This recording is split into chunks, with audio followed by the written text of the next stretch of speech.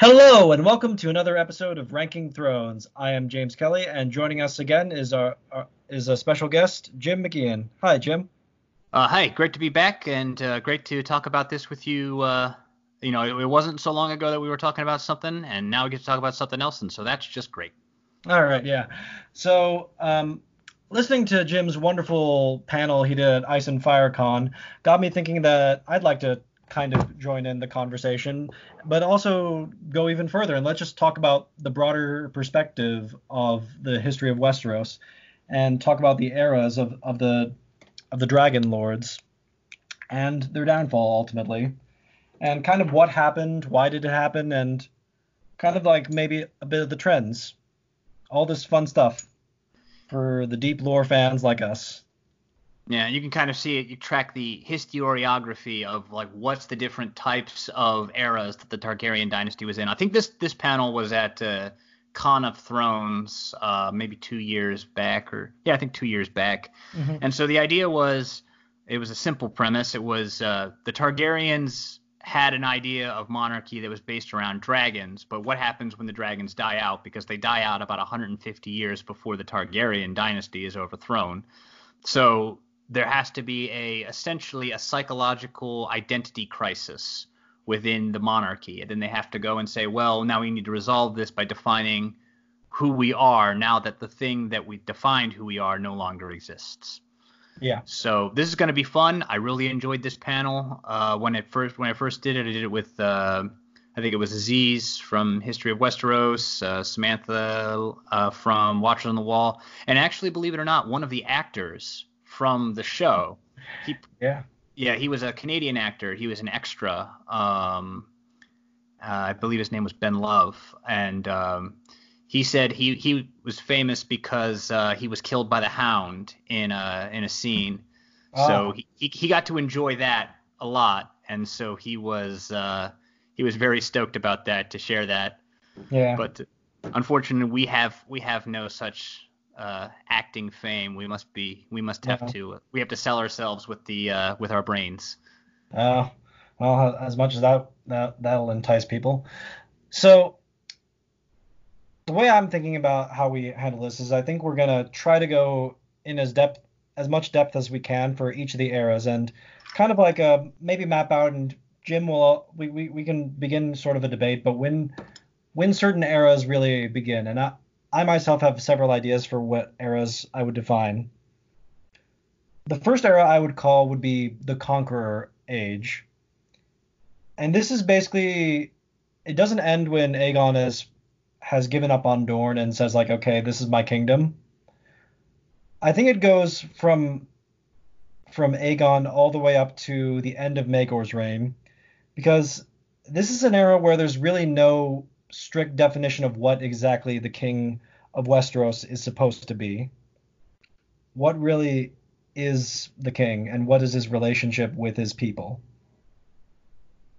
So I think I would go a little bit further and say that we can really see this era going from the conquest, Aegon's conquest, all the way to the establishment of the Jahariasan legal code, because I see this as an idea of the monarchy at first as it's just an overlord, Yes. whereas Jaharis is actually building a sort of national identity through a common code of law and other things like that. Whereas we see with Aegon's progress, he has maesters advise him and say, what is the local tradition, legal tradition here? And then he uses that to inform his decisions, which makes a lot of sense from a concourse standpoint. You want to rock as few boats as possible. You don't want to make things too uncomfortable. I mean, Balerion the Black Dread is good, but Dorne showed that it's not an automatic I win button, and Yeah. Well, he that is was the biggest thing vastly. that the kind of going into. I want to really more focus on Aegon the King versus Aegon the Conqueror, Oh yeah, no, we can which do which, Aegon the which Conqueror at a whole other time. yeah, which almost everyone when they think of Aegon wants to think about that and that alone. But like that was actually one of the great tests for Aegon the King and in establishing his power base and what he could do in response is that Rhaenys could die on her dragon.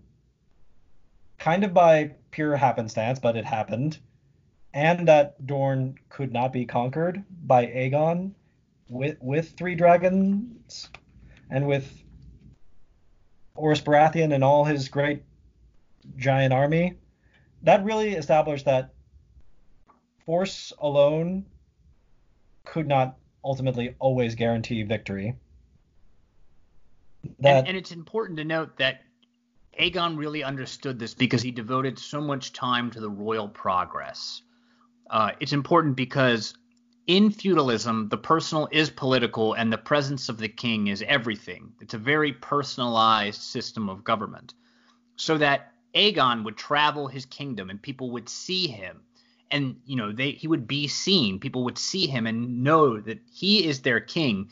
Even something as simple as just a coin stamp, face stamped on money is one thing, but seeing this dragon is an entirely different beast altogether. And so he uses this charisma to basically awe people into submission and to assert that he is the overlord. So it's interesting to see how because it's funny because Aegon's conquest is 2 years, but he ruled for a quarter century after that, give or take. Mm-hmm. Wait, is it a quarter century? Let me get my notes. Is it shorter than that? Or is it?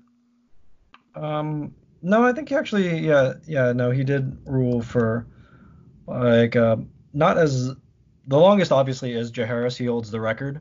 Yeah. But Aegon, he got. Okay, hold on, I'm getting it right now. Yeah. He died in 37 AD or AC. So, 37 years. Yeah, so you think about so that's roughly speaking 2 years of war, another maybe 10 or so for the various off and on campaigns against Dorne. But then you have this entire era of peace. And you don't really hear too much about different conflicts. Certainly you heard that there was conflict. There was a conflict on the sisters that Torrhen Stark put down and stuff like that. Mm-hmm. So there's stuff, it's not nothing happened. Yeah. But the fact that he had a stable realm and you saw no big rebellions like you would see with Aenys or Maegor suggests that there's very clearly good administrative work being done. Yeah. What you said earlier, and this is kind of the big thing earlier that I think really is important that defines this era until you get to wonderful Jaehaerys, is that basically Aegon is not really king of Westeros. He's lord of Westeros. Yeah. He's high king. He's high king in name, but it's really more of an overlordship than it is anything else. It's you see a lot of more autonomy from his vassals in terms of identity and legal practices, especially these legal practices. And what you touched on earlier, it's something that one of the rare times where Martin has been kind of clear cut in criticizing his own characters, is saying that Dany should have looked to the history of Aegon the Conqueror when it came to conquering, and that what she's trying to do in Meereen, while completely and understandably justified and noble, is something that Aegon in his right mind never dreamed of really reforming Westeros just after he conquered it. Well, and trying to change Westeros to be this kind of kingdom. Well, it takes a long time because people identify. The things nations are glacial compared to the changing of people. That's not to say that what happened in Slaver's Bay was a right thing to do, but it's just interesting to say that it's you have to find methods. There's different ways you can do it, and there's benefits and drawbacks to everything. And but we'll see. We'll see. We'll see how obviously have to see how it ultimately goes for Dany, but we kind of already know that it didn't exactly work. But well, it's not like slavery didn't end in the 13th or 14th century. It's been a scourge on history. I do believe, in fact, there's archaeological evidence of slavery before writing, which wow. Talk about the oldest institution. Well, that's a whole discussion for another time. Yeah, I've got enough topic. No. We always go off topic. We talk about, and like this is a great free flowing kind of discussion, and not exactly a debate, but just discussion. Yeah. And so in some ways, like I both admire this, and you can be semi-critical of Aegon for being refusing. Like there's only about two things off the top of my head, like that he really does where he is kind of reforming Westeros. The only major one is he basically forbids is one his choice to appoint several people to be lords of several of his dominions, and that like he gives Oris Baratheon the Stormlands, and he also appoints the Tyrells as the lords of the Reach. Well, yeah, that's the Aegon doctrine. That's the thing I've written so much on. I think it's actually my contribution to the fandom at large is the idea that Aegon was very, very clear in that if you serve him and serve him loyally, you will be rewarded, and that is the path to power. Specifically, I mean, you have these ancient kings. So, the Starks, the Lannisters, the Arryns, these are people who held crowns and ruled regions in their own right. And they are held at an equal level to Edmund Tully, Oris Baratheon, Lionel Tyrell. Oh, no, Harlan Tyrell. Lionel Tyrell's a different one. They're considered equal in service, not because of, in terms of lineage, clearly the Starks, Lannisters, and Arryns have got these kids beat. No problem. But it's this idea of service. And specifically, you also see, which is quite unusual, is that you see that these vassals are actually appointed to senior delegatory positions as opposed to him keeping all of these things and reserving the greatest honors for his own individual people. So Torrhen Stark puts down a rebellion. You have Harlan Tyrell named as named as Warden of the South. You have Edmund Tully becomes Hand of the King after Oris Baratheon is he resigned. Yeah, he resigned. Yeah. He died on the way back, but he resigned first. No. He doesn't die. We just did an episode on Oris. Oris, like we'll talk about how Oris kind of helped overcome the inadequacies of Aegon's successor, but he died in Aenys' reign. Oh yeah, you're right. But yeah, no, he resigned his commission so that he could pursue the conflicts against Dorne without having been distracted by ruling the kingdom. But yeah, it's so interesting to see that Aegon really did appoint his the people that he trusted with a lot of power. Yeah. I mean, Visenya and Rhaenys and Oris were probably the people he trusted the most of all. And you saw that Rhaenys, so they were all his siblings. Yeah, but it's interesting because Rhaenys actually sits the Iron Throne and issues edicts as if she was a magistrate. She's not as a magistrate. She's acting as the king, issuing magisterial powers. You have Visenya, who's in charge of building the Red Keep, but this thing about Rhaenys sitting on the Iron Throne is telling because you see in A Feast for Crows, Cersei is a regent, but she is not permitted to sit the Iron Throne. Yeah. She has to make do with a couch, which always strikes me as putting the body kit of a Cadillac on some beat up car. It's like, yeah, it looks like it can go vroom vroom, but it can't actually go vroom vroom. But the idea of it is that it shows that Visenya and Rhaenys were treated as senior ministers, and there was nothing. Yeah. I mean, I would say he would probably even go further if he wasn't such a unitary king. I mean, he's obsessed with the idea of a unitary kingship. So, there's always going to be that I am the king. But I think I'm certain he was always in council with Rhaenys and Visenya. Mm-hmm. He always respected their opinions, always listened to them to deliberate what it was that they should do.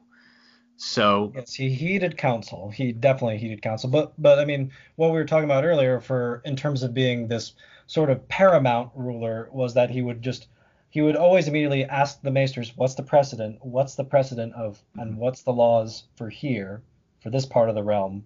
Yeah. In terms of so when he would go to the north, he would judge as though a northern king would judge. When he went to the Reach, he would judge as a king of the Reach would judge. Yeah. And it's nice too because it really does work for the time period. because of nobody. I mean, you still have all of these people who remember what it's like to be an independent Reachman or Westerman Yeah. or Stormlander. Mm-hmm. And so the idea of an identity is built slowly. It's a very slow thing. I mean, there are certain things and ideas in later eras of history which can help speed that along in terms of building an identity. But in so much of these medieval era, you're defined as I am this lord's man or that lord's man, whichever Yes. territory you happen to belong to. Mm-hmm. But the idea is now you are Aegon's man, but you are not also Aegon's man. If you're a Northman, you're also Torrhen Stark's man, it's a ladder. It just goes Yeah. all the way up. So Establishing the ladder. Yeah, but it's Yeah. just all he does really is just say that there's a new rung on the top of the ladder. Mm. You know, you can still keep your own legal traditions, you can still keep your own this, that, and the other thing. The borders for these places don't change, which is very interesting. You would expect maybe that if the Riverlanders joined on first, Well, that's not true because the Iron Islands technically. Well, yeah, that's a rulers special of the- case though. I'm talking more about for the Reach or the Vale or stuff like that. Those Yeah. borders did change, but no, the Iron Islands did. But that was because you saw that Edmund Tully went and sought Aegon out Yeah. to swear fealty to him, so he has to be rewarded that way. I mean, and it makes perfect sense. Again, this fits with the Aegon doctrine. If you are loyal to me and serve me well, really the sky's the limit. You can go up to as far as Lord Paramount. And Yeah. Edmund Tully went up to Lord Paramount and even Hand of the King.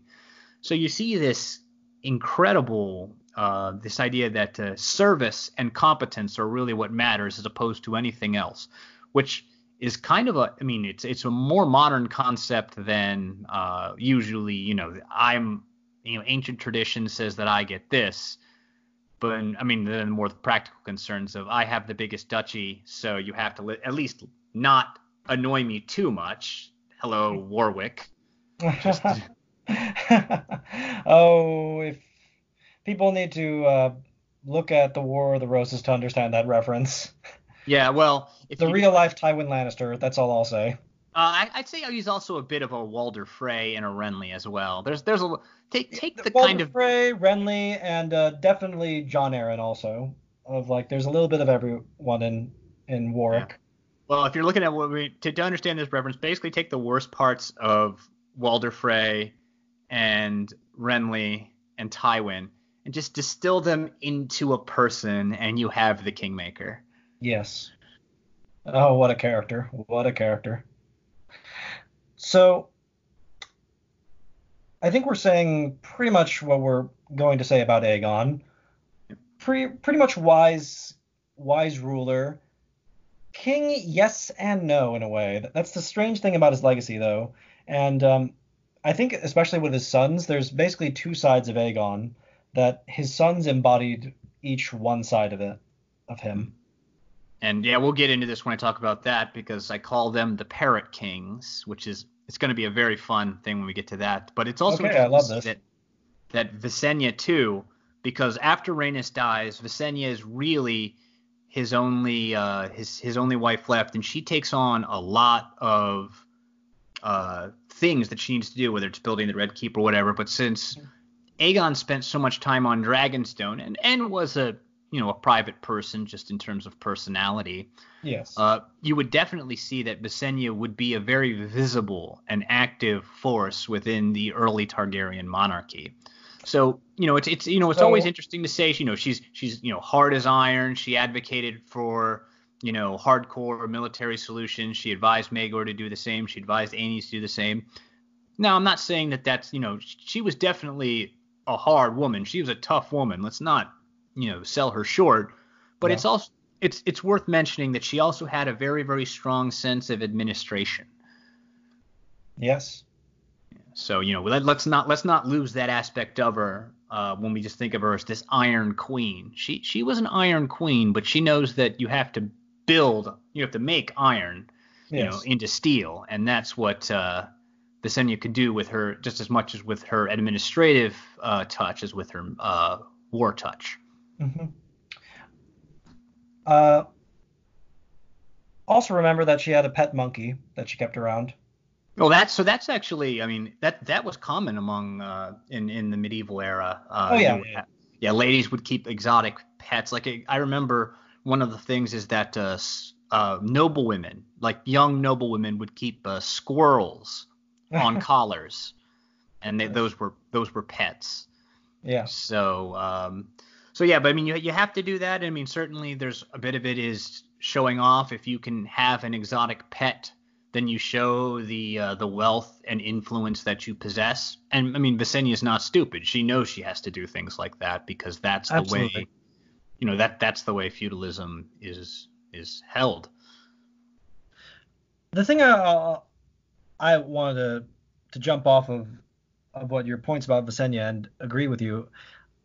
The thing I feel that when you talk about this era is that in a way I feel that Visenya is even more influential of a figure than Aegon himself, just because she is around for Aegon's reign, all of Aenys' reign, and the majority of Maegor's reign. And I'll also say this, and hear me out on this. Basically, the only time in Maegor's reign where he was basically competent, not good, but competent at his tyranny. But you talk Like about the suppression. once Visenya is off the table, Maegor completely loses any like effectiveness in his tyranny. Well, that's not. But I mean, he also did lots of ineffective tyranny when Visenya was still alive. But you're talking about Yes. like taking out the Aaron rebels, planting his standard on the to take back King's Landing and stuff like that. You're talking about that the early Maegor before he gets the. So there's an interesting theory that I've heard Yeah. about Maegor got the head injury and Yeah. then he was Yeah. reanimated either Yeah. by some say it's by Tiana of the Tower and some say that it's Visenya herself, Hmm. which I mean, and I can see that. I mean, I personally Uh, think speculating of it is I worthless. think it's something Tiana did personally, but I mean Mm, we'll get into that. And we'll, to kind of preview what we're gonna say when we get to Maegor, I will say it's kind of basically that. I mean that like is like at least effectively, although 100% clear cut, tyrannically responding to the threat of the faith militant. He's responding to these crises, and he is like theoretically resolving them at no. that time because Visenya is helping him solve that. And basically, the minute that Visenya is gone, the faith arise again, and then also Jaehaerys and Queen Alyssa escape from Dragonstone and suddenly start proclaiming, and the lords, Lord Baratheon and other lords start hailing Jaehaerys as king. Yeah, and I think that is one of the things about that supports the theory about Visenya being the one who was able to manage him because it's when she dies, Maegor is said to be like sluggish and Yeah, uncharacteristically just bad at this. It's just like it when some sort of golem loses control of their master, yeah. and then you have it doesn't work as well. Hmm. But yeah, we'll get into that, which will be fun. But yeah, so you were saying about the two elements of them, and that brings me. This was an essay I wrote for a Song of Ice and Fire tournament. I actually you have to submit them anonymously, but then you once obviously the thing I think I was the quarterfinalist and the only non-mod from the r/ASIF to make it to that point. But it was called the Parrot Kings. It's basically this is one of Aegon's chief failures is that he did not impart the crucial context to understand ideas of his kingship to his sons. So you have Aenys, who loves the courtly pageantry of everything, but he was not treating the monarchy as a delegator, but as an appeaser. So Yes. he was saying that rather than it's like, oh, if you do this, you'll get rewarded, which something like Aegon would say, all right, you're doing this, and when you do it, you'll get rewarded. He says, oh, you did something for me. I'm going to give you the keys to the kingdom, which the Greyjoys took advantage of to create a lot of Yeah. religious strife. And that's a mistake. You have to understand that as the king, you must be decisive. You have to be, because that's the way that feudalism depends on. I mean, whether or not you think feudalism is a good thing, I personally don't. I don't think very many people do. But Not if at you this are day a and age. king, you have to be decisive and make the things, because you are the commander in chief. You are the one that has to make the decision, and the vassals are supposed to follow it to the best of their ability. Now, if you violate the feudal contract, there's this, that, and the other thing. But he's not doing what he's supposed to be doing. He is in charge of Westeros' military forces. He has a dragon. He's supposed to be doing these things, and each time he doesn't, each time he changes his mind, or somebody else does it before he can even get there, he just looks weaker and weaker. And all that does is embolden, disloyal elements to act again.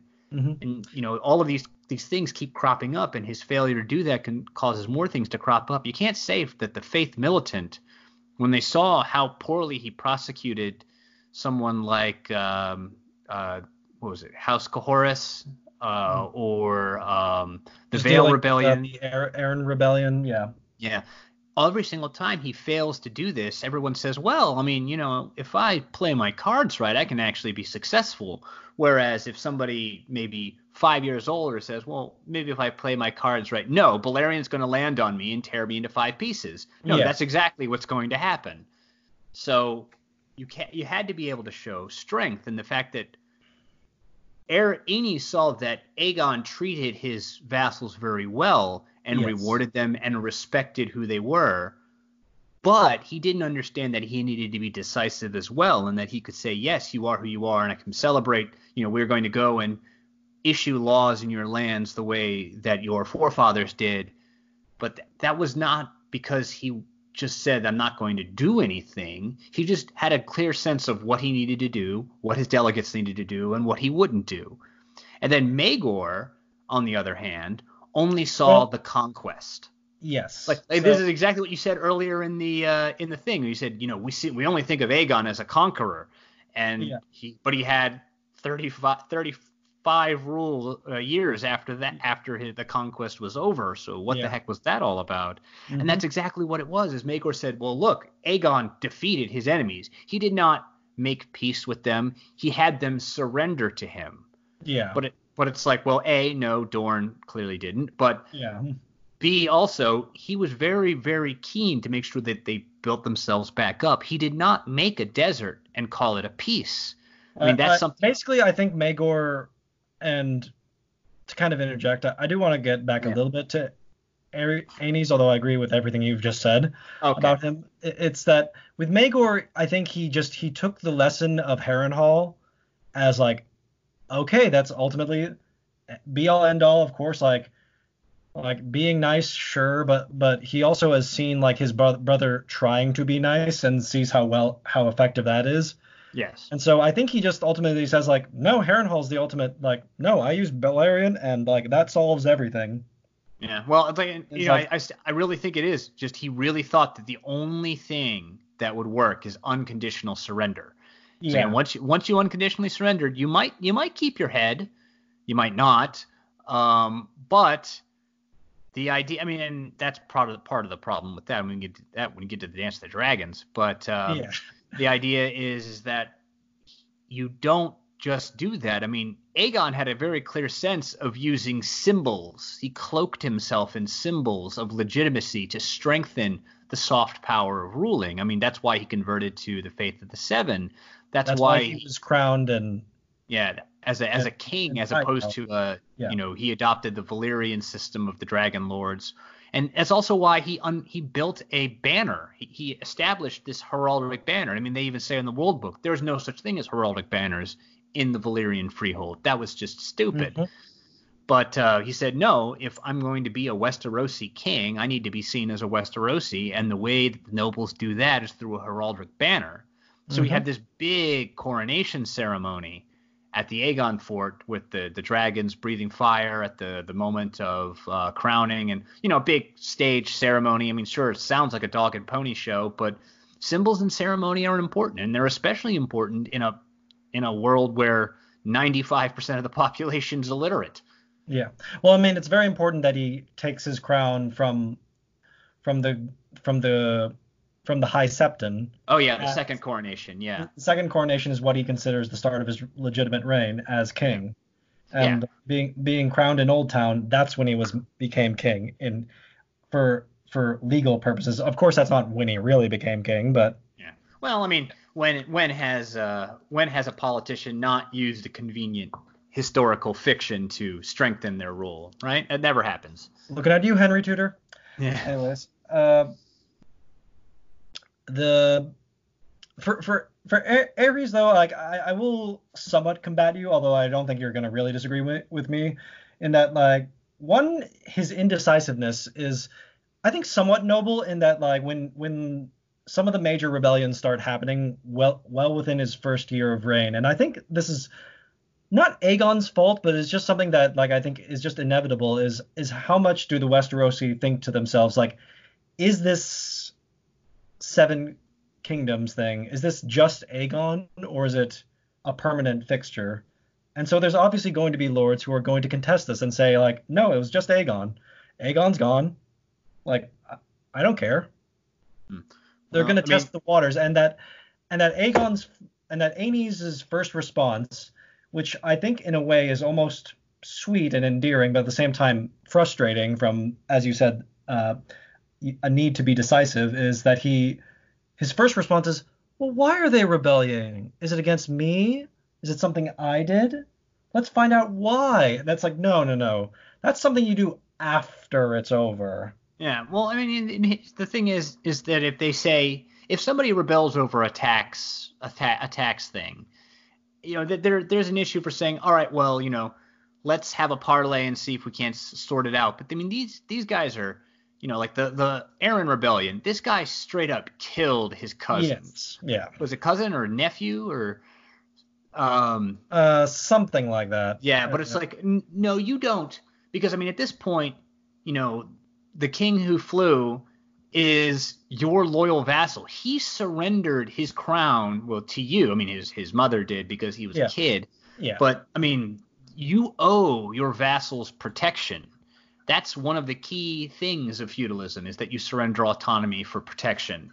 Hmm. And so that Aenys wasn't doing that is terrible. I mean, like I said, if it's a tax thing, maybe you can think about, well, let's go Yeah. hash this out. But when it's straight up an armed rebellion putting one of your senior vassals at siege, the time for diplomacy is over. The time for, I mean, if you're talking about negotiations at this point, this is a hostage negotiation, Yeah. not a council meeting or anything like that. So that's my issue, is that the indecisiveness is just, it's not the right tool for what needed to be done. And if there are Absolutely. multiple rebellions, Yes. you delegate I mean, one there's person religious to solve rebellion each one. in the Iron Islands. And then there's just the Dorne immediately sees weak king, Yeah. immediately invade, and it's the lords that, to their credit, the loyal lords that save King Aenys from himself in a Yeah, but way. I mean, that's the thing is that he should have been the one saying, all Yeah. right, you handle the Dorne thing. Let's see who we're going to put in charge of the Iron Islands. Probably one of the Greyjoys, because they're the senior lord. You know, all right, this Aaron thing is kind of serious. Maegor, I'm putting you in charge of that. That's exactly what Aegon the First did. If he felt like he needed to step in, he'd step in, but he was also a master delegator. So Yeah. that's what I think that the issue is with Aenys. I mean, that was not the time to call for a great council. A No. great council is a tool. I mean, ideally, it would be a tool of peace in a Yes. time when you think, let's go and look at the next direction that we're going to go into. Now, I mean, in practice, actually, the great council has just been really for succession. The idea to Yeah. secure claim and acclaim for the different claimants, which I understand. You want to make sure you want to secure vassal buy-in for Hmm. that to avoid Void civil a war war of the Five Kings or anything like that, or first Blackfire Rebellion. Yeah. or first Blackfire Rebellion. But the things that were happening in Aenys' reign were not the sort of things that you call a great council for, and that was that. But the problem is that he didn't see it that way. He said, well, Aegon was a leader of vassals, and he always made sure to secure buy-in. And it's like, yes, but he secured a buy-in in certain ways, and he knew when to be a commander-in-chief in other ways, and he clearly didn't. So that's my idea of Aenys as a parrot of Aegon. Yes. He's just repeating what he saw, but he doesn't understand it. He doesn't have context and greater meaning behind it. There's no comprehension. He saw gentle Aegon, and that's why I agree with your parrot characterization, is that he basically tries to embody Aegon the king and the idea of Aegon the gentle-handed ruler that was kind and considerate. But as you said, like, he doesn't understand the context behind being that. Yeah. There's a point behind all that ceremony. It's not just ceremony for the sake of ceremony. Yes. The other thing, though, I will say, like, and this is something that Gildane says in Fire and Blood Volume 1, is ironically he was decisive, but the things that he was decisive about were the things that maybe you should have been a bit more open-minded about. Which is he at the same time and basically causes the faith to rebel by saying, like, oh yeah, totally, my kids are going to marry each other. Yeah. Well, so it's like, whoa. Okay, like Aegon, we kind of like grandfathered that in. Yeah. But like we kind of ignored it because Aegon, conquered us. But do you really think like that whole incest thing like that should go on? It's like, yeah, I totally do. Like, but you didn't marry a sibling. Well, I didn't have an option. I had a brother. And Westeros doesn't swing that way yet. Well, I mean, actually, it's interesting because I think Westeros actually conforms more to the Greek idea, the Greek where it's all about the performative masculinity in public. Yeah. But it's funny because so in marriages, the parents do have the ultimate choice for making the thing. So he has every right to be as decisive as he wants to be. So this I think, is him not listening to counsel when someone says, because I mean, you saw with Maegor. You saw a dress rehearsal of the faith going, wait, what? Yeah, oh yeah. Actually, I forgot about that, but yes. So it makes it even worse in a way because Aenys is clearly not learning his lesson. Yeah. So that's a big problem. That's one of the things I love about Edmure Tully so much, is that he actually at least a little bit learns from his mistakes.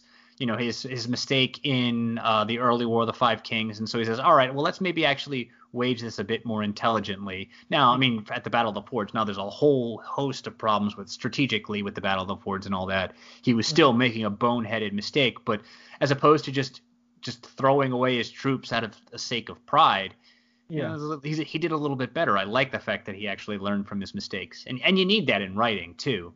I mean, you see Sansa learning from her early mistakes in the early novels to what she becomes in the later novels. And that's good. That's character growth. That's what you want. That's a sign of a good book. Yeah. But Aenys is clearly not learning from his mistakes, so of course he's just relegated to a worthless background character. Oh, that's not even the meanest thing I've ever said about Aenys. Have you seen you've read Fire and Blood Volume 1, right?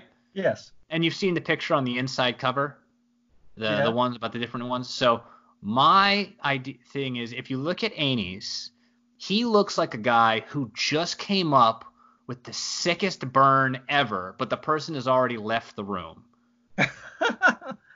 Go and look at it, and you will see. Everyone who's listening, go and look at it, and you'll look at it, and you'll never be able to unsee it. Yeah. All right. Well.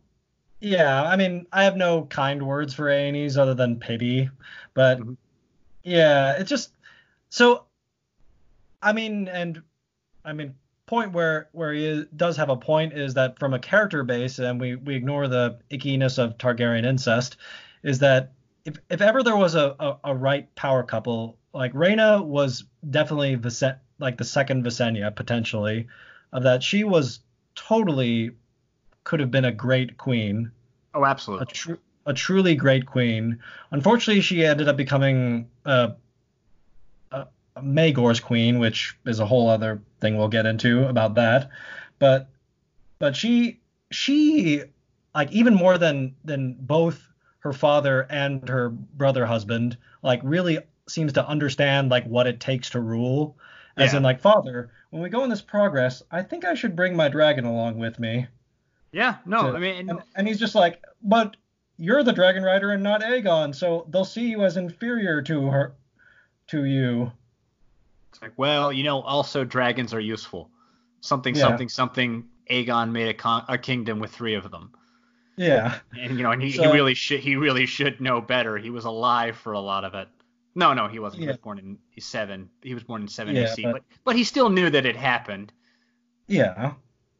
Oh yeah, absolutely. Like he was like, "Hey Dad, can you tell me about the conquest?" Yeah, sure. Blah blah Oh, blah blah blah blah I'm blah. sure there were heralds that regaled it every time they saw Yeah. him, Oh, well, yeah. You have to like and bards propagandize and stuff like that. Yeah. and heroize it and all those songs that probably Robert himself liked. Oh, absolutely. Yeah. Yeah, I was like, But oh, so yeah. But yeah, no, uh, he didn't understand what he was doing to his detriment. so yeah, and so we get into the situation by the end where the full incompetence is demonstrated of being this kind of indecisive overlord king that lets his lords kind of pounce all over him. Yeah. Is that Lord Lannister then basically kidnaps or holds hostage the king's heirs. Yep.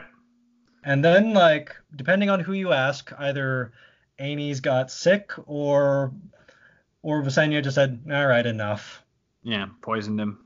Yeah. Yeah. Yeah. It doesn't really matter, but whatever happened, whether it's thank the molecules of poison or thank the pathogens. Uh, Although, should we really thank? Because then they got Maegor. well, now that is true, but that's hardly their fault. They were gonna get Maegor anyway. Well, no. Theoretically, there might have been a chance for Aegon Aegon the younger, to yeah, Aegon the younger, yeah. for Aegon the Uncrowned and Rhaena. The big tragedy is that Rhaena wasn't Oh there yeah, to like a real king. I yeah. mean, I when we had Chloe from Girls That Gone Canon on, we really did like I pointed out like there's these two probably for our next episode when we talk about the Dance with the Dragons is the Dance with the Dragons is really this like culmination of all these obviously talented and qualified female claimants being passed over and finally a female claimant saying nope, I'm not being passed over. Well, Okay. she was the incompetent one. It's like you have all of these competent women, Yeah. and then the one woman that says I'm going to take a stand against this is the terrible one. Oh yeah, no. Terrible Oh no, in a she was terrible. crisis that. Okay, I well, mean, that'll be a fun you discussion when we take get into over. that. I say, yeah, you take over King's Landing during the middle of a war, and you decide you're going to waste all that money on a party. Yeah, no, you have wars to win there. You have wars to win. Okay, well, that's a discussion for another time. Yeah. But Rhaena, and then when we get to it, Rhaenys. Although Rhaenys, we'll talk. The Queen That Never Was, we'll talk about more in the next episode. I feel. Oh yeah, yeah. I think So this episode will just be on the this conquest age from yeah, yeah. and so basically when we get into it, and so obviously like Aenys was so incompetent that all this happened that he might have met his deserved end. But then we get Maegor and we get what you were talking about earlier and what I was talking about earlier is basically the dark side of Maegor trying to reflect both as a reaction to his brother, but also as his mind of like reflecting what his father was, of the dark side of Aegon the Conqueror, of like he's in his own mind I am and understandably like I got Blackfyre, rightfully so, and I am riding Balerion the Black Dread. I am Aegon's true heir. Yeah, and I mean certainly he sees he's as much of a parrot as his brother because he's not seeing the ideas of the conquest behind them. All he sees is just look, Aegon came in with Balerion, wrecked house, and then there was no one left to oppose him, and then he ruled in peace, which is like no, that is in That is fact yeah. that's not even Cliff Notes version of Aegon's conquest. There was so much that went into it. There was so much statecraft, and honestly, I mean, I will say this for Visenya, she's kind of in her the predecessor of her of their gender flipped I guess successor, name holder, Viserys, the crown, the brother of Aegon the Third. She's Yeah. basically holding this disaster together. She's essentially keeping the chaos in her hand, reasonably contained, because she can't stop Maegor from doing something. Maegor's the king, so she can't stop him. Now she's his mother. Yes. And she's incredibly intelligent and incredibly experienced. So she knows how you can influence somebody without, telling the king no. But, it's at the same time, it's like Visenya is definitely probably one of the only strings of sanity that the Maegor regime has, especially in its later years. That's why I both say like that, like she had this kind of influence for where he was an effective tyrant 100%, but an effective one. Well, I mean, it's just it's like at least like she smartly immediately like she makes sure that like okay, immediately get all of like all of Aenys' heirs that are not like held prisoner by Lord Lannister, we immediately take to Dragonstone, and I'm holding them hostage. Yeah. Oh yeah. No. That's like immediately Viserys and Jaehaerys are mine. Like, and they are not going anywhere unless I say so. Well, yeah. I mean, you got to control all of the rivals that you may have. Absolutely. And like while they're there, Rhaena gives birth to twin girls, and eventually, I think it's not exactly fully clear, but just basically Lord Lannister either gets tired of Aegon, or gets tired of Maegor, for he's like, all right, you know what, you are my king. I'm sorry. But, did he actually do that, or I think there was more of a support on the long finger type deal? Because if I remember right, Lannisters didn't actually join until Jaehaerys in terms of fully committing their troops. Well, I just mean he kind of like let him go. Just deniable asset more than an actual open vocal support. So, but we automatically get when we get Maegor, like immediately what establishes his reign of being both the conqueror and being like what you'd said, like this hyper masculinity is like, okay, anyone want to challenge me as king? Come at me right now. Like no Balerion, just me with Blackfire in my hands. I mean, it certainly makes sense. I mean, and he got support. I mean, he planted his banner and he had people flocking to it. Now, I know part of that is just because of the social context. You're loyal to your king.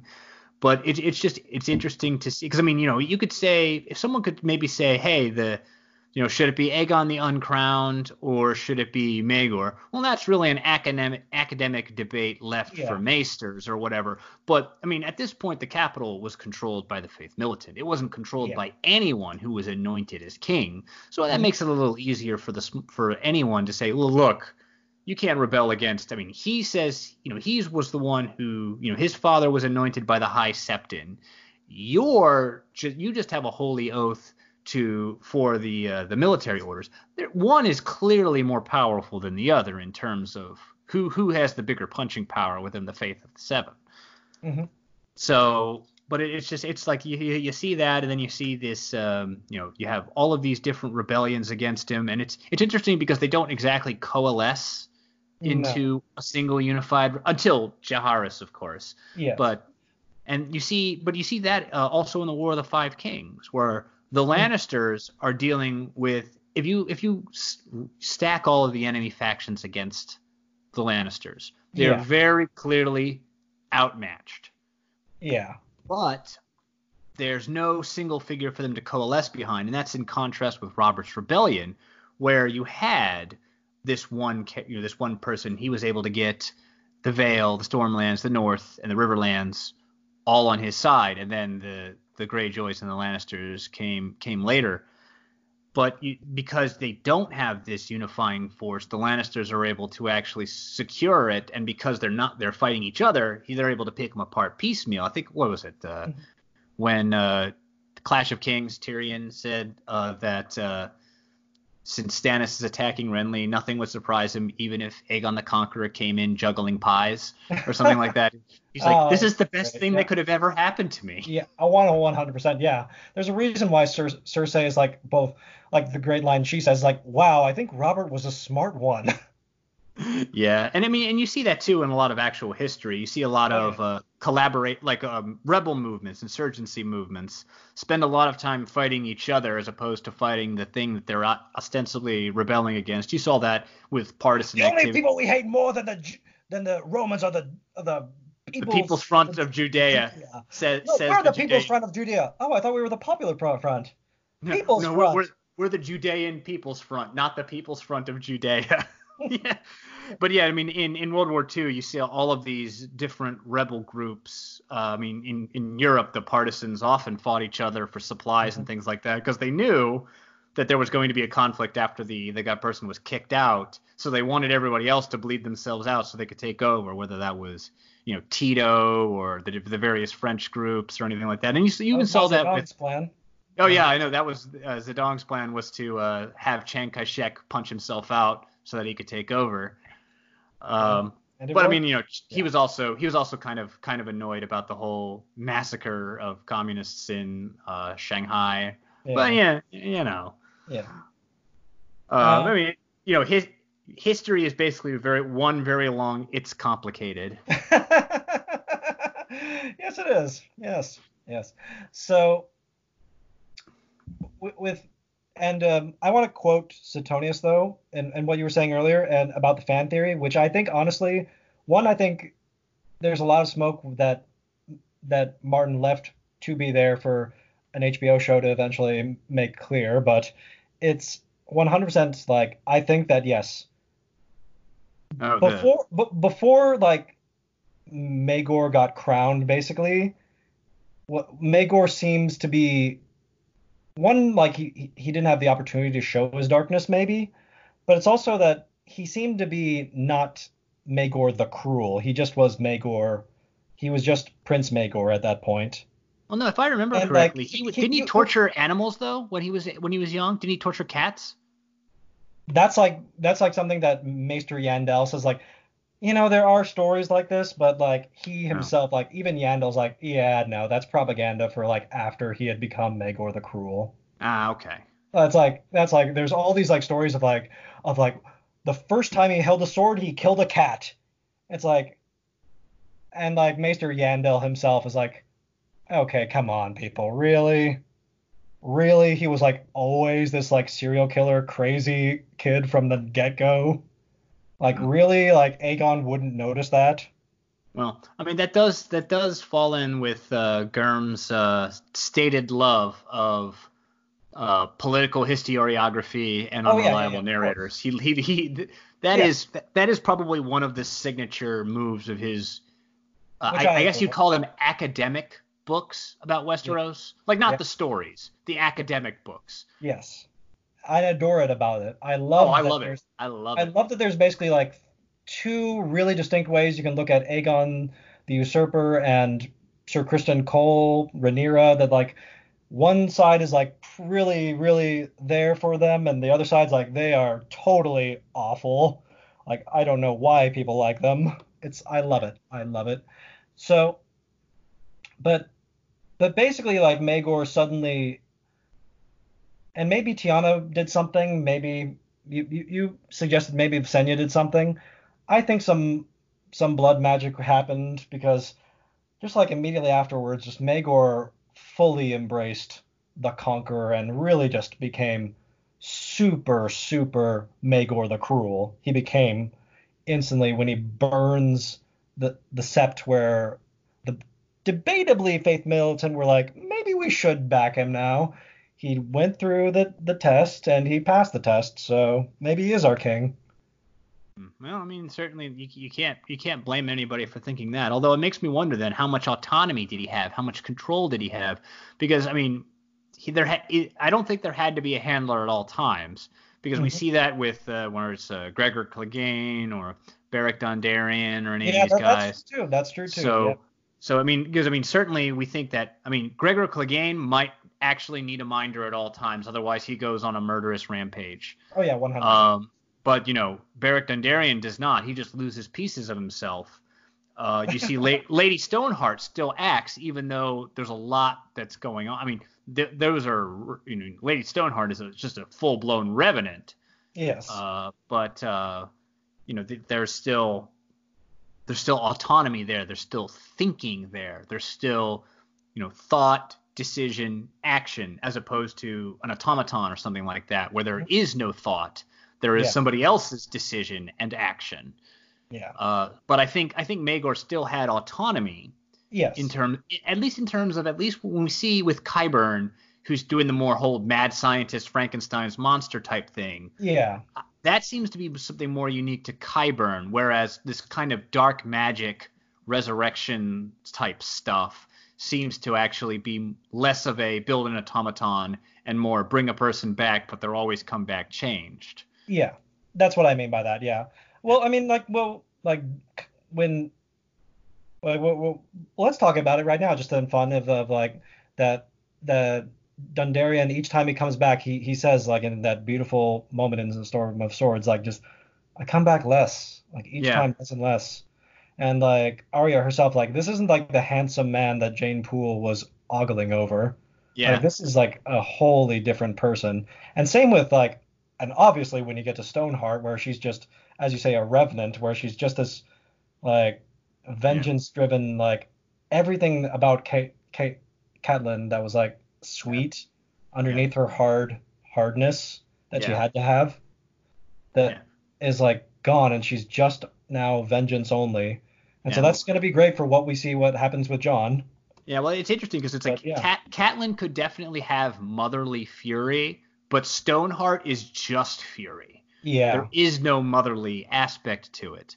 And it's because, I mean, this is actually, you see this sometimes a lot of historical stuff that we have too, the idea of when you come back from the other side, you are less. Mm-hmm. And even ancient shamanic traditions, usually the shaman would either be very sick or something like that, or go into a vision quest or whatever, and they would leave a piece of themselves on the other side. So when they recover, they have that conduit, which gives them this extra spiritual knowledge. So I think you can see that, but here you see it in this novel series as a negative, because you're losing pieces of your humanity, and one of the central themes of the book is humanity and the human heart at war with itself, and the expressions of what it means to be human and doing the right thing even when it won't get you anything. I mean, that's the mission statement of Eddard Stark's arc in the first book, is that it doesn't. It doesn't save him. It doesn't save Eddard. But what happens in book 5 is you hear Big Bucket Wall. Was it? Yeah, it's a Big Bucket Wall. I think it's Big Bucket Wall who says, no, we're not going to go to the marching through 10-foot tall snow to save to save a girl. We're saving the Ned's daughter. Yeah. And it's just it's such a great line. And the same thing with Brienne. What's his name? Nimble Dick Crab ends up dying. Yeah. And if this was a thing, it's a human moment when she digs him a grave. Well, she makes Shagwell dig him a grave, but she buries him and she pays him what he's owed. And, that money would be very helpful to her, but it means something for her to leave it behind. It means something to apologize to him about how she didn't trust him. It means something. And that's what it is. We see this with this loss of humanity, is that this loss of humanity needs to be significant. I mean, Beric Dondarrion can barely recognize his mother. I mean, and what, that's one of the bonds that a lot of people will have is, between a child and a mother, and he's losing it. And it's tragic to see him come back as just this essentially scarecrow of a man. Yeah. This hollow thing that by the end, it's like whatever was left of him, and then he gives it his life to bring back Catelyn, but what does he bring back? Yeah. Yeah, and the thing is, too, and I also think that's a moment of existential celebration, because he's still, even though he's lost so much of himself, there's still an underlying element of him that is fundamentally good and decent and empathetic and kind. Mm-hmm. And the fact that even though he's lost himself, I mean, that's the same thing. I mean, that's another theory about what we do. It's like the villainous people do things, but I mean, they do, some people do heroic things as well. And the fact that they're doing it, even if it doesn't help them, is so meaningful. Mm-hmm. So we're saying that we don't like Maegor, but maybe something happened to him. Yeah. Well, I mean, then and it's worth examining. But I think at the end we still have to we have to come down to the thing is he did have autonomy. And even if there was some weirdness going on, he still knew what he was doing. I mean, when he goes and he kills just a bunch of people to bring back a mountain of skulls, and everyone's like, were they actually faith militant, or were they just people who didn't say Hail Maegor fast enough for you? Yeah. I mean, and that's the thing. It's a good thing that Jaharis was able to take him out when he did. I mean, it's telling that. Well, not so much take him out, and that's the great thing of like you get what goes around comes around. Yeah. Is that I find it fun. It's honestly a preview of the Mad King in a way of just that. Oh yeah. That he's ostracized, like when they finally like know like, oh yeah, suddenly it's also like Aegon II gets it also justly and rightfully. I'm just like, it's like, wait a minute, where's all my army? Where are my allies? And like, they're all defected, Your Grace. Yeah, and I mean, and you have this. It's interesting too, because even the good things, they're not the good things, but the non-military, the non-warfare things that Maegor does is steeped in bloodshed. He completes the Red Keep, and now this should be a moment of celebration because it's a great monument, a great castle. Building something is often seen as this positive thing. It's better than destruction. Creation is better than destruction. It's a theme that's that goes back to before. I mean, I'm sure it goes back to all the way to oral traditions from before the concept of writing. Is that create? But he goes, no. Now I'm going to throw a party and murder all the stonemasons, so all of the secrets are mine alone. Yeah. Oh, we need to go and award the greatest fief in Westeros, Harrenhal, this massive castle. What are we going to do? Well, we're going to have a giant melee, and it's going to fill the streets of Lord Harroway's town with blood. And the person that's going to win is going to survive just long enough to pass it on to his heir. It's like, wow, really? Tournaments are supposed, because you see this. If you see tournaments, they're supposed to be celebratory affairs. Yeah, fun. The tourney at Ashford Keep is an amazing tournament. Except for whole, Arya and Bright Flame. It goes south real quick, but at the beginning, the spirits are high. The spirits are high at the tourney of the hand.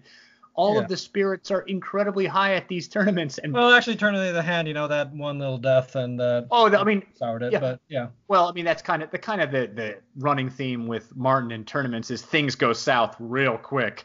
But you see all of these high spirits in the air, and it's supposed to be the pageantry and the jousting is fun. Yeah. But it's like not even you don't even it doesn't even start. Yeah. We're gonna have a 50-man melee to the death. Go. Yeah. That's like the Joker from Batman, from The Dark Knight. It's like it's nothing. Yeah. Nothing but blood for as far as the eye could see. I mean, that's why at the end of it, he's just full blown monster. Yeah. Well, and that's why I also say is just Visenya though, just miraculously is able to guide him to be just moderately keep it mildly in control-ish. Yeah, I know. If she wasn't there, even the dogs would have turned against him. Yeah, I'm just and it's so strange of just that. And then obviously the one saving grace is that somehow he just can't have kids despite this. But also it's these poor women, he just continually tries and tries and tries. Martin made an even more evil version of Henry VIII. I'm just wow, ooh, that is. Yeah. And it's also interesting too because you can kind of see the masculine perspective of it. Through that, because it's all right, by most physical standards, Maegor is uber alpha male. I mean, he's stronger than Aegon the Con. Like, I mean, this guy's got arms like tree trunks and stuff like that. Aegon was a great warrior, but Maegor was freaking ripped. Yeah. And so he's got, he's a great dragon rider, he's a great warrior. He has all of these masculine traits, but he cannot sire an heir. Yeah. And then then he sees his weedy little brother, who's he thinks of as this effeminate, primping dandy, but it's just kid after kid after kid after kid, It's just, and he's like, well, wait, 5 and I don't have any. Yeah, and then he goes and he says, then he goes and gets all of these, and the more women he takes, because it's like for his first wife, okay, he's like, all right, well, maybe it's her problem, I mean that, but then he gets another wife and another wife and another wife, still, and the only thing he births are these crazy monsters. Yeah. So then you see these genetic chimeras. Yeah. So then you see he just uses, of course, his insane logic of like, oh, wait a minute, maybe they're being poisoned. Well, given how terrible Maegor is, it's not outside the realm of possibility. But yeah, you can definitely see him grasping at straws for that, saying there must be some other thing. I cannot be unable to father a child because I am too masculine. Because I am Maegor. Yeah. Yeah, but as it turns out, no, dude. It's okay. It's like if a coupling doesn't have a child, there could be a lot of reasons. If 6 couplings don't have a child, chances are really good it's the common element among them. Yeah. Well, and that's what when right after he kills Aegon the Uncrowned, and it's like, and I love that moment in Love. Okay, let me rephrase that. It's a magnificent moment of just like this insane creepiness of just how evil Maegor is. Of just like these 3 people come up with offers like, well, maybe you should take Rhaena as your bride because she was married to your rival claimant. I was like, I think you're right there. And then another one's like, oh, you should take another bride also just because just better the odds. Oh, I think you're right. And it's like, oh, and you know what? You should probably marry someone with proven fertility. You know what? I think you're all right. So I'm going to marry 3 women. I mean, that's just. I mean, oh my God. And they're all women that whose husbands I've killed, by the way.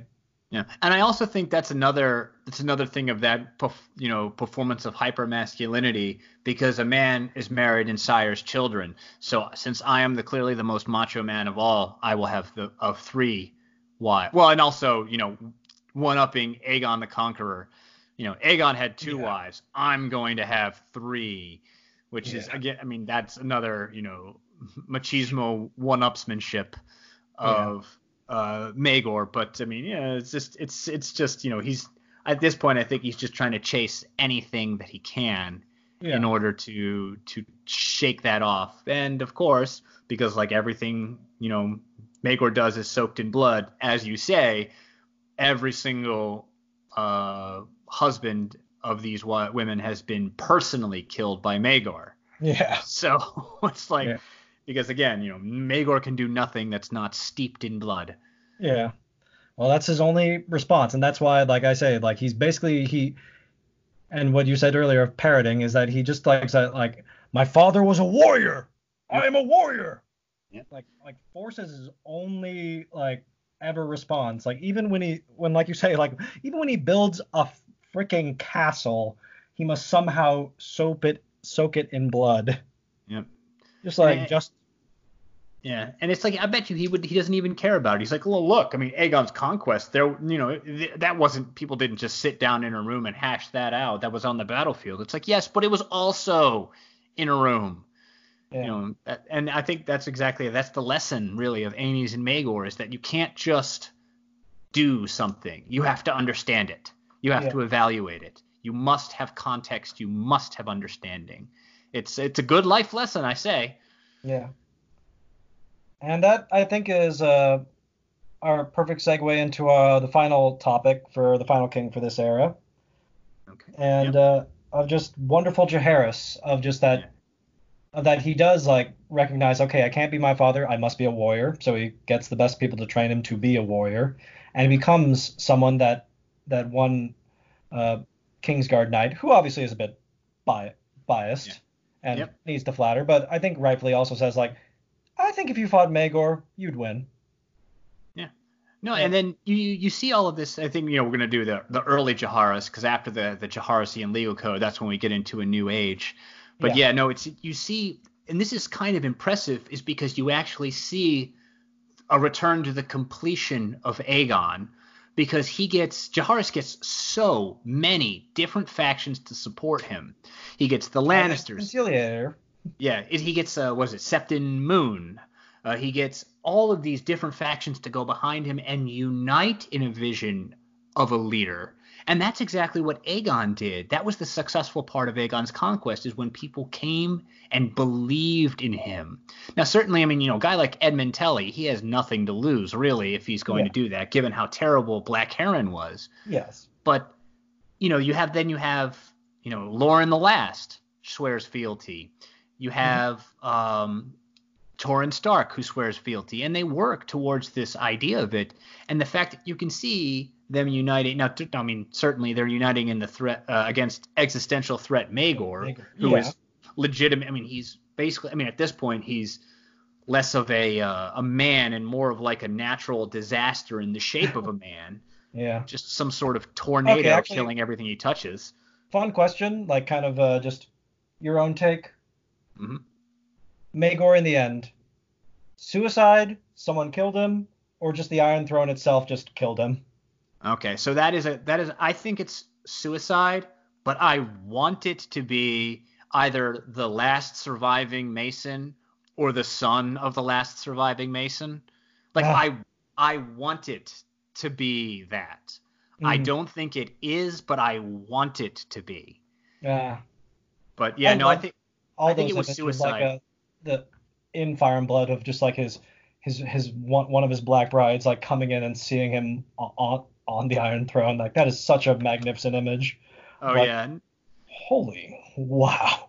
I used to make a joke all the time, and it's like Maegor spent his entire reign trying to kill all of his enemies, and in the end, he finally found he was able to resolve his problems by killing, and it's just as a joke for his suicide. Yeah, But I mean, yeah. black humor and all, or gallows humor and all that. But yeah, no, I think it was You gotta have suicide. some.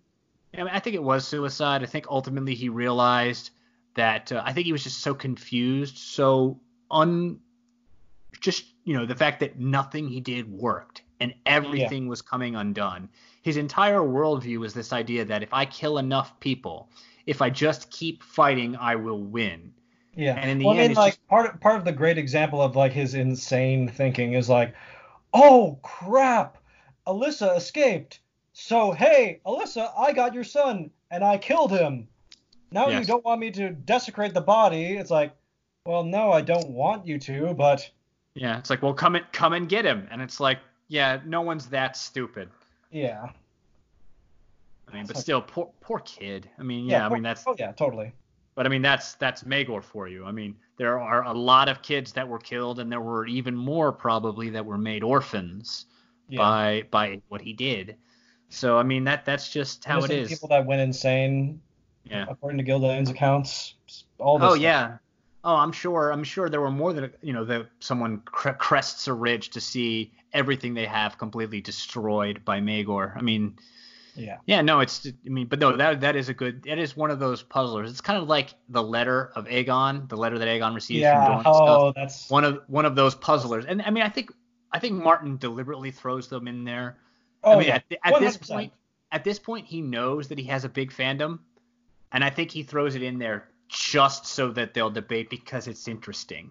He Yes. wants to engage with the fan. And I mean, I'm not saying that's a bad idea. I think it's a great idea to do that, to Yeah. engage with your fans by leaving mysteries for What we're them to. having, what we're discussing right now. Yeah. Yeah, I yeah. mean, there's a great quote from Martin when he's talking about Lovecraft and how he loves Lovecraft, and how he just says that like he was kind of annoyed that some fans of Lovecraft went and tried to explain all the things that Lovecraft leaves ambiguous as mysteries, of like some people trying to explain the mysteries. I'm like, no, that's the fun of the of Lovecraft stories, is that it's a mystery, is that you don't understand like this whole other dimension and this whole Yeah. other world that like that Lovecraft like gives us a tiny peek into.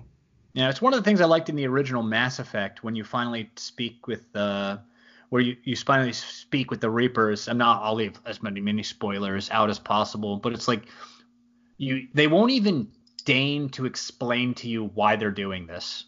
And it's like yeah, it's intriguing because then you want to explain it. I mean, that's the Yeah. same thing. I mean, that's an instinct that we have since we're problem solvers. Like, for example, I mean, I'm critical of the show, but one thing I liked was when they made the others do all of these weird corpse spirals. And the Yeah. reason why I like them so much is because you try to find meaning in it and you couldn't. Now in the books you can spend several pages building up the plotting and creeping tension. You Hmm. can do that with a book. I mean, that's one of the reasons why the first book's prologue is so excellent. Yeah. Is this sense of creeping tension and fear. But you don't have that luxury with a show. You have a strict time limit that you need to get into. And so by the idea of building something that looks like it should make sense, but you can't understand why, it unsettles you. Yeah. And I like that about the unsettling questions that Martin leaves behind when he's just Yeah. like, what could this have been? Yeah. And I mean, whether that's just a simple mystery like who killed Magor, or What the heck happened to Princess Aria? oh yeah, or I'm thinking more if you're talking about unsettling stuff. Is Harrenhal really cursed? What the Yeah. hell is going on with the Bridge of Stars? Why does the boat go under it twice, despite only going in one direction? Yeah. It's like, this is unsettling. I'm nervous, just as the characters are nervous. You feel that tension, and you want to read more. Yeah. Absolutely. So with Jaharis, obviously it is like he lives up to his name Yep. that they give him of the conciliator, of that time and time again, like early on he proves he's not his father in that he doesn't let the lords, or in this case his regent of Yeah.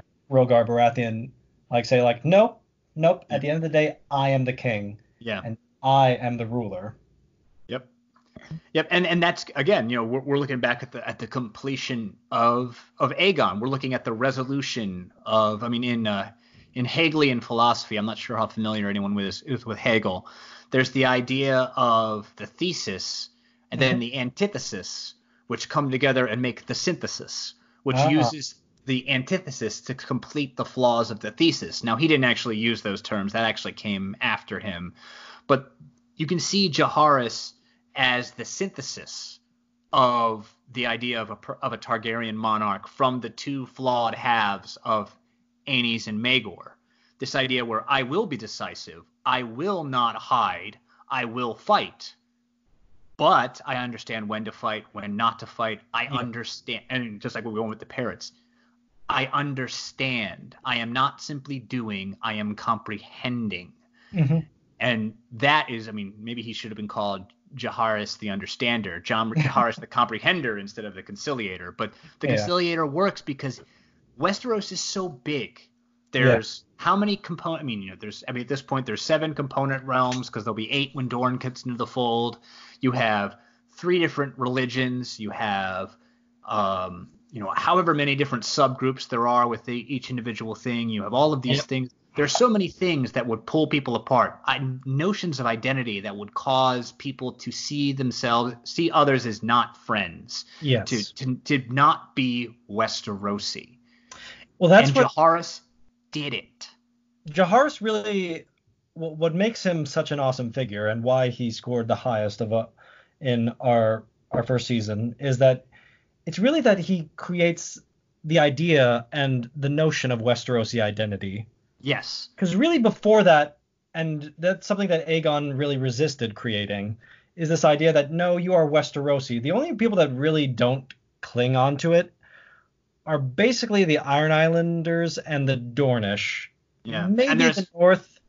yeah. And But there's like cultural cleavage there that they could use to help divest themselves of it. The Ironborn have yes. their religion. Dorne has its Rhoynish heritage. It's different, very, very different laws. Well, Dorne, it's also their history that they Yeah, didn't yeah. They specifically bend have an knee identity. to Yeah, they Aegon. specifically have an anti-Targaryen identity. Yeah. Um, and that kind of like in their own twisted way they can think of it is that the Targaryens came to them on bended knee. Yep. But anyways, when we talk about Jaehaerys, it's building this whole it's one making King's Landing into a real city. Yeah.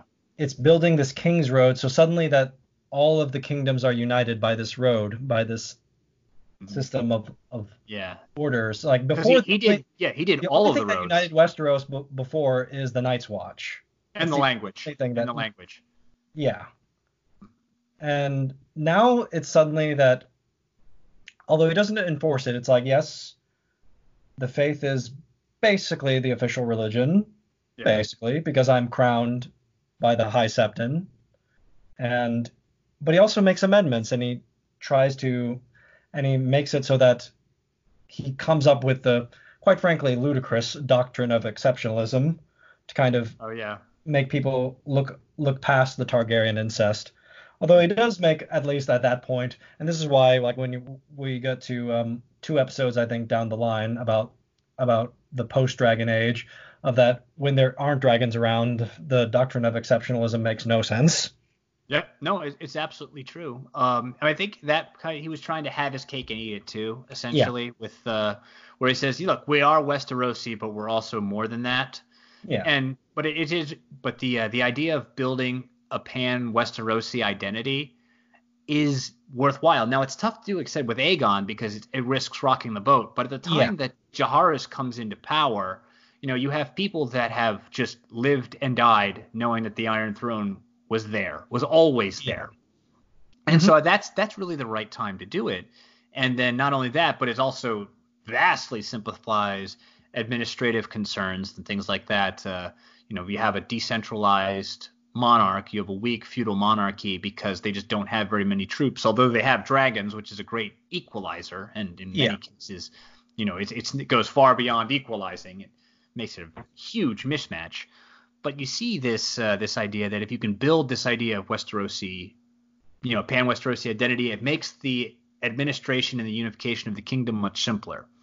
And you can actually even see a lot of use of the pan Westerosi institutions that are in place. I mean, you have the Maesters, you have the Night's Watch, you Mhm. have these things which, visiting the Night's Watch was a phenomenally good idea for Westeros, Alicent. or for Alysanne, and later for Jaehaerys, because it's an idea of everyone there is a man of the Night's Watch. It Yeah. doesn't matter whether you're from Dorne or the Iron Islands or the Vale or wherever. Yeah. You are a man of the Night's Watch, and they are your brothers. So that idea is actually a good one. I mean, that's certainly why Visenya modeled the Kingsguard after the Night's Watch, Yep. because this idea of you lose the past things of you and then become this new thing. You serve a It's, higher cause now. yeah. Yeah, is it good? It's a good idea, but the fact of the matter is it's not going to work for everyone. I mean, Westeros is just too large to say, let's go and leave parts of yourself behind and become this other thing. But Yeah. this devotion to an ideal, which stems from using the money, following the laws that are the same, seeing all of this consolidation, you can see he's starting to gradually shape the identity of the population to be Westerosi, where they think of themselves as King Jaehaerys' man instead of a Stark man or a Lannister man. And to be a bit blunt, it also helps that he reigns for so long that Oh, yes. he's able Oh, to yeah. really sell this idea. Yeah, no. But like definitely long-term rule always like helps endear you Yeah. of that. Stability and consistency is Yeah. key. They That's reinforce themselves. yes. That's the one thing people love about like people just in England are so used to their queen. Like they all may have different opinions on the queen, but the queen's part of their life. Have you seen the She's been around all pictures through. of the different U.S. presidents, the album of everyone with Queen Elizabeth, all of the U.S. presidents with Queen Elizabeth?